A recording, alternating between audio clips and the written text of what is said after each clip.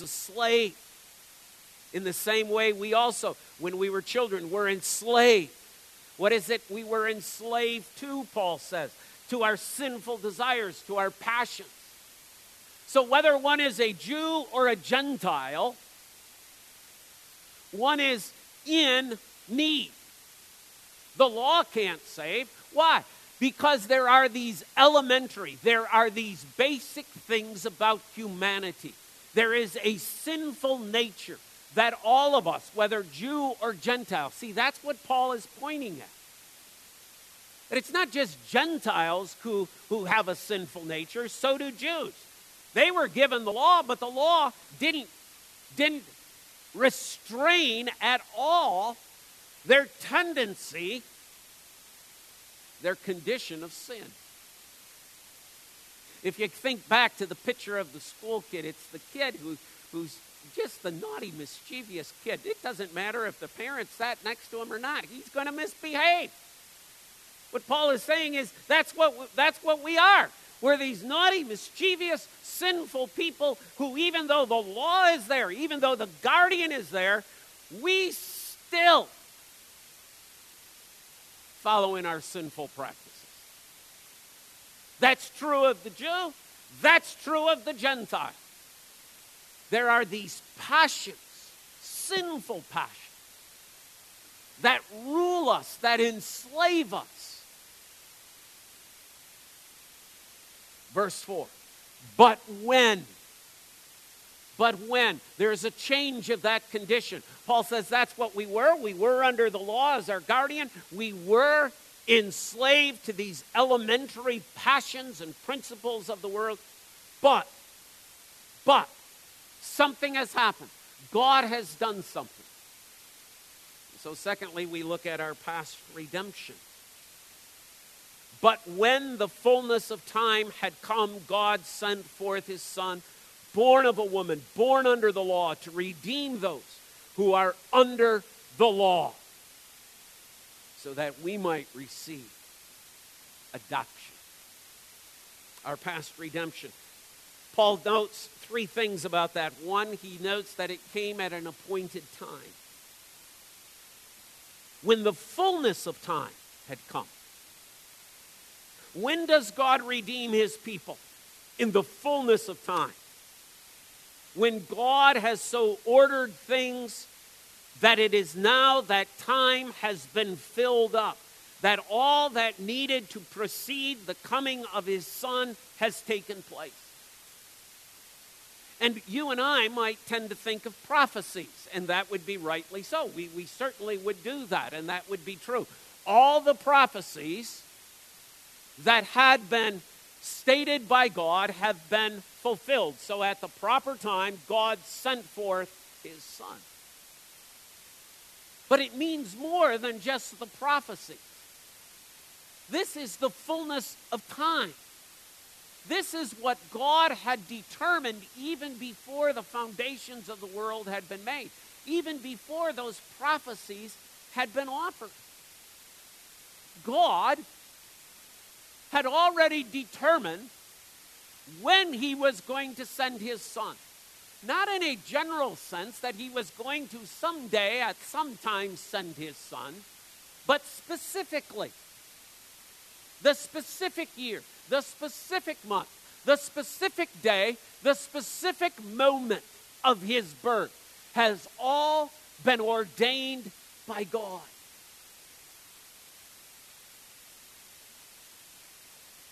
We know exactly none of that. Correct? But God does. God knows the exactness of that. We can never determine those moments, those incidences, the exact hour, second of a child's birth. Even those of you who have those scheduled procedures. You know that doesn't always happen, and you know it doesn't always happen according to plan, and you know it's not always at the same time. Oh, there might be a time they take you to the room, but there is never given, your child will be born at exactly such and such a time. There are far too many things that can rule that out. But God knew. And I don't think we often appreciate that. I don't think we often appreciate the exactness of the moment historically in time when Jesus was born. We focus so much on the fact that, oh, he was born, that we forget there is a moment in time he was born. Part of what we seek to do with Bethlehem Alive is to help people to understand not only that Jesus came, yes, that's front and center. That's the most important thing, yes, but that he came in a time, in a setting, in a historic occasion. Why? Because you and I believe in the historic reality of the birth of Jesus Christ. We don't believe in the general reality of Jesus coming. That's what you find in liberal Christianity. Just sort of, oh, it really doesn't matter when. No, it does matter when. It does matter that it was Bethlehem. It does matter that it is in that time period. The way people dressed, the way people acted, that which was taking place, the language of the day. And we're trying to get people to think of the fact there is the historical reality of the birth of Jesus. Well, one of the things we've been doing with our Beyond group this year is we've been going through Lee Strobel's evidence of Christ.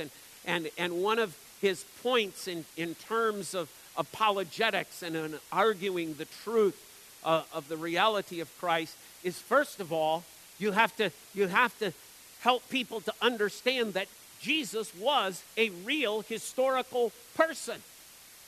They're never going to accept the reality of Christ as Savior from sin until you come to the reality of Christ as the person.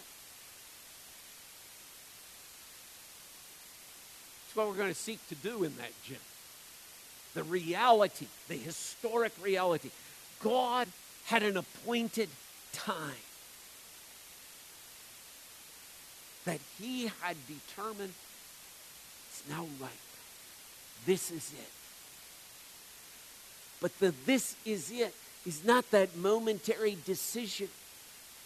It's a decision that God had before earth was created. This is what I shall do on such and such a date, at such and such a time, at such and such a moment, at such and such a place. And what is it that in the fullness of time God was going to do? He was going to send the appointed Son. God was going to send forth his Son. For God so loved the world that he gave us his one and only Son. And although Paul uses that language here that God sent forth his Son, we know, for example, from Philippians chapter 2, that the Son also willingly comes. He doesn't come as a rebellious child. He doesn't come kicking and screaming. I don't want to do this. I don't want to go. No, he comes willingly as an obedient child, sent forth by the Father. Yes, a miraculous conception. No doubt. God sent forth his Son. That's that mystery once again, isn't it? That you and I have to simply be content with. Not an explanation of, but the mystery.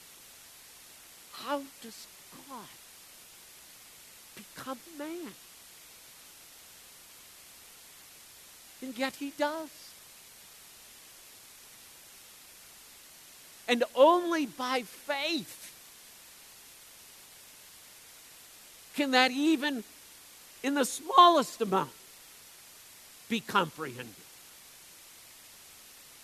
Only with mustard seed faith do we really grab hold and grasp the amazing truth. God sent forth his Son.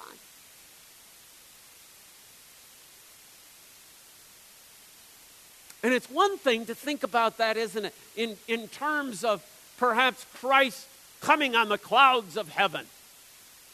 Christ descending with a great angel train. Trumpets blaring and blasting. But look at the text. In the fullness of time, God sent forth his Son, born of a woman.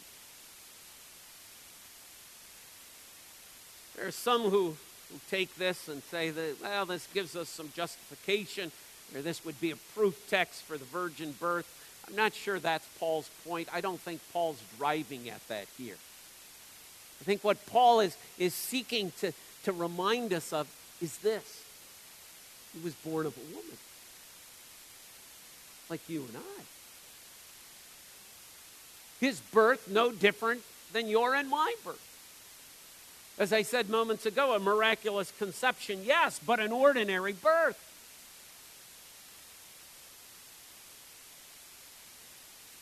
In all of its ordinariness, in all of its plainness, God sent forth his Son to be born of a woman.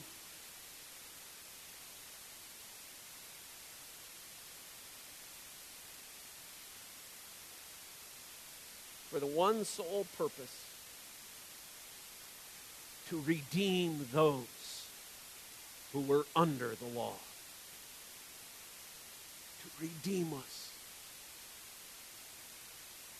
See, Paul's not, and Paul is looking at this, you see, in the sense in the past. Here was our former condition. We're under guardians. We're enslaved to these passions. But God has sent his Redeemer. God has sent his Son to redeem us from the curse of death that we are under, from the judgment, from the condemnation.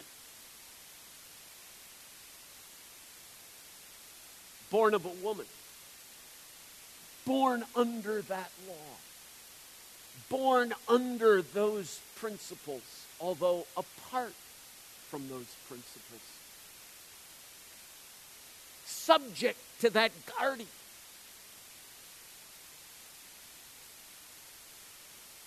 But perfectly fulfilling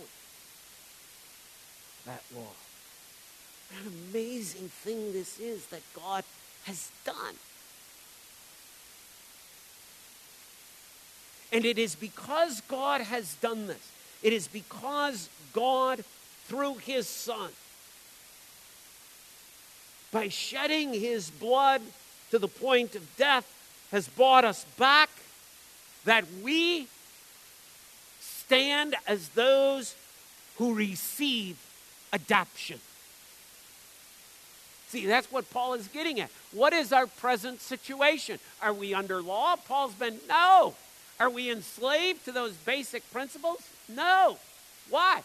Because we have a Redeemer. What has the Redeemer done? Given us a standing before God. A standing that he uses the word adoption for. A new name, new legal standing, new family relationship.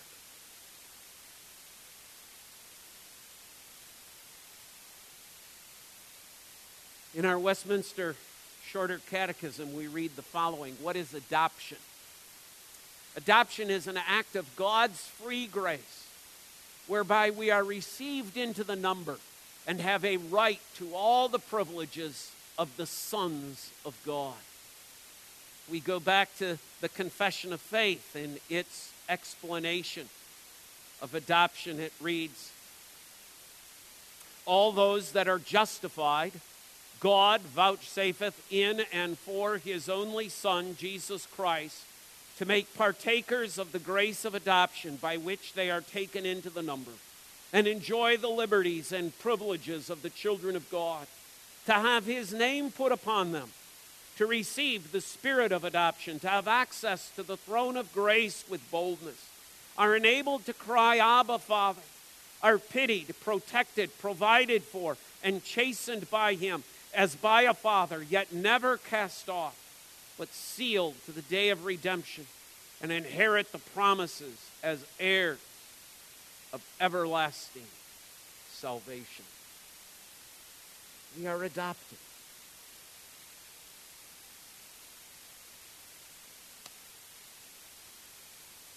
And yes, we have this human entity in this world of adoption. And that certainly gives to us a picture. It gives to us a glimpse. But let me underscore, it is still but a glimpse. What happens in a present-day adoption? In that present-day adoption, there is that idea the child is given a new name. Right? There is a legal thing that is done. Adoption is done at the courthouse. There was just a little blurb on the television earlier this week of a couple, I think it was in Muskegon, okay, who adopted a child. And it's before the judge. The judge is signing papers. There's a legal transaction. Because our justification is that legal thing that God does to wipe away our sin because of the blood of Jesus Christ. He adopts us. A legal thing happens. Our name is changed. We're placed into a new family. But you know, there is one thing. And I don't mean this to be hurtful to anybody here who has adopted children, but it's just simply the stark reality. We can never give that child our spirit. We can't recreate that child's mind. We can't recreate that child's heart. We can't recreate the child's image. So yes, we have this legal thing of adoption and the new name and the new standing and all of that, yes. But it's only a glimpse, because the one thing that God does beyond those, when it says that we are adopted as his children, is this: God sends forth his Spirit. And the power and weight of that God sending forth his Spirit that's listed in this verse is the same as the power and weight that is given to God send forth his Son. See, do you believe in the historical reality that God sent forth his Son? Well, of course we do. Do you believe in the historic reality of the fact that God has sent forth his Spirit? And now, don't be thinking, you see, well, okay, that's the Holy Spirit, which really isn't God. No. Athanasian Creed. We don't separate out these. God sends forth himself. When we are adopted through the redemption of Christ, God's Spirit, God's heart, God's mind is what God sends into our life. See, we're totally recreated. We're remade. That's why, what does God call this? But that we are born again. Not with that old nature. We're born again with his nature. Romans chapter 8:29. What is God at work doing? Transforming us into the glorious image of his Son. How does that happen? Through the Spirit that God has sent forth into your heart and into your life. So that we are transformed.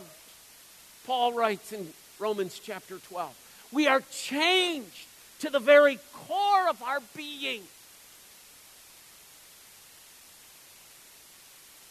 We become heirs of God. We become co-heirs with Christ. There is a sense of equality that God is bringing forth that we ought to just marvel at. This is what God has done for me? Yes. God has adopted me. Not just in a legal way. But his adoption is so thorough, so complete. because he sent forth his Spirit to remake me, to reform me, to re-image me into the image of Christ, his Son.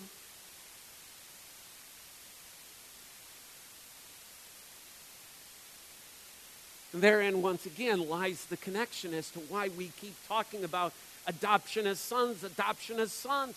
Why? Because we're being remade into the image of his Son, not the image of his mother. The image of his Son. People of God, understand the depth of God's love. The purpose of God's love. So that you and I might cry out, Abba, Father.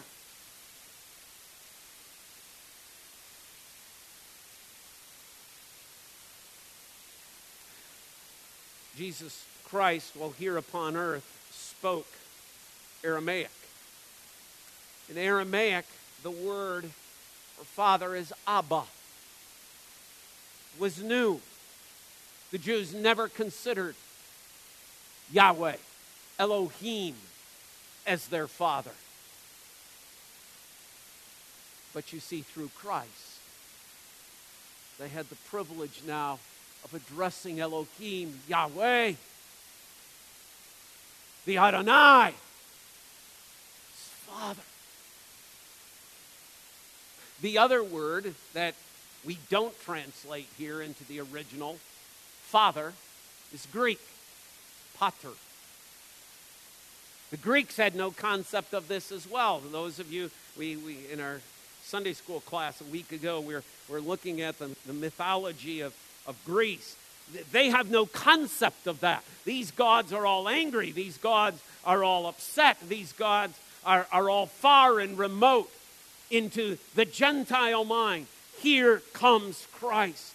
No, you must think of God as Father.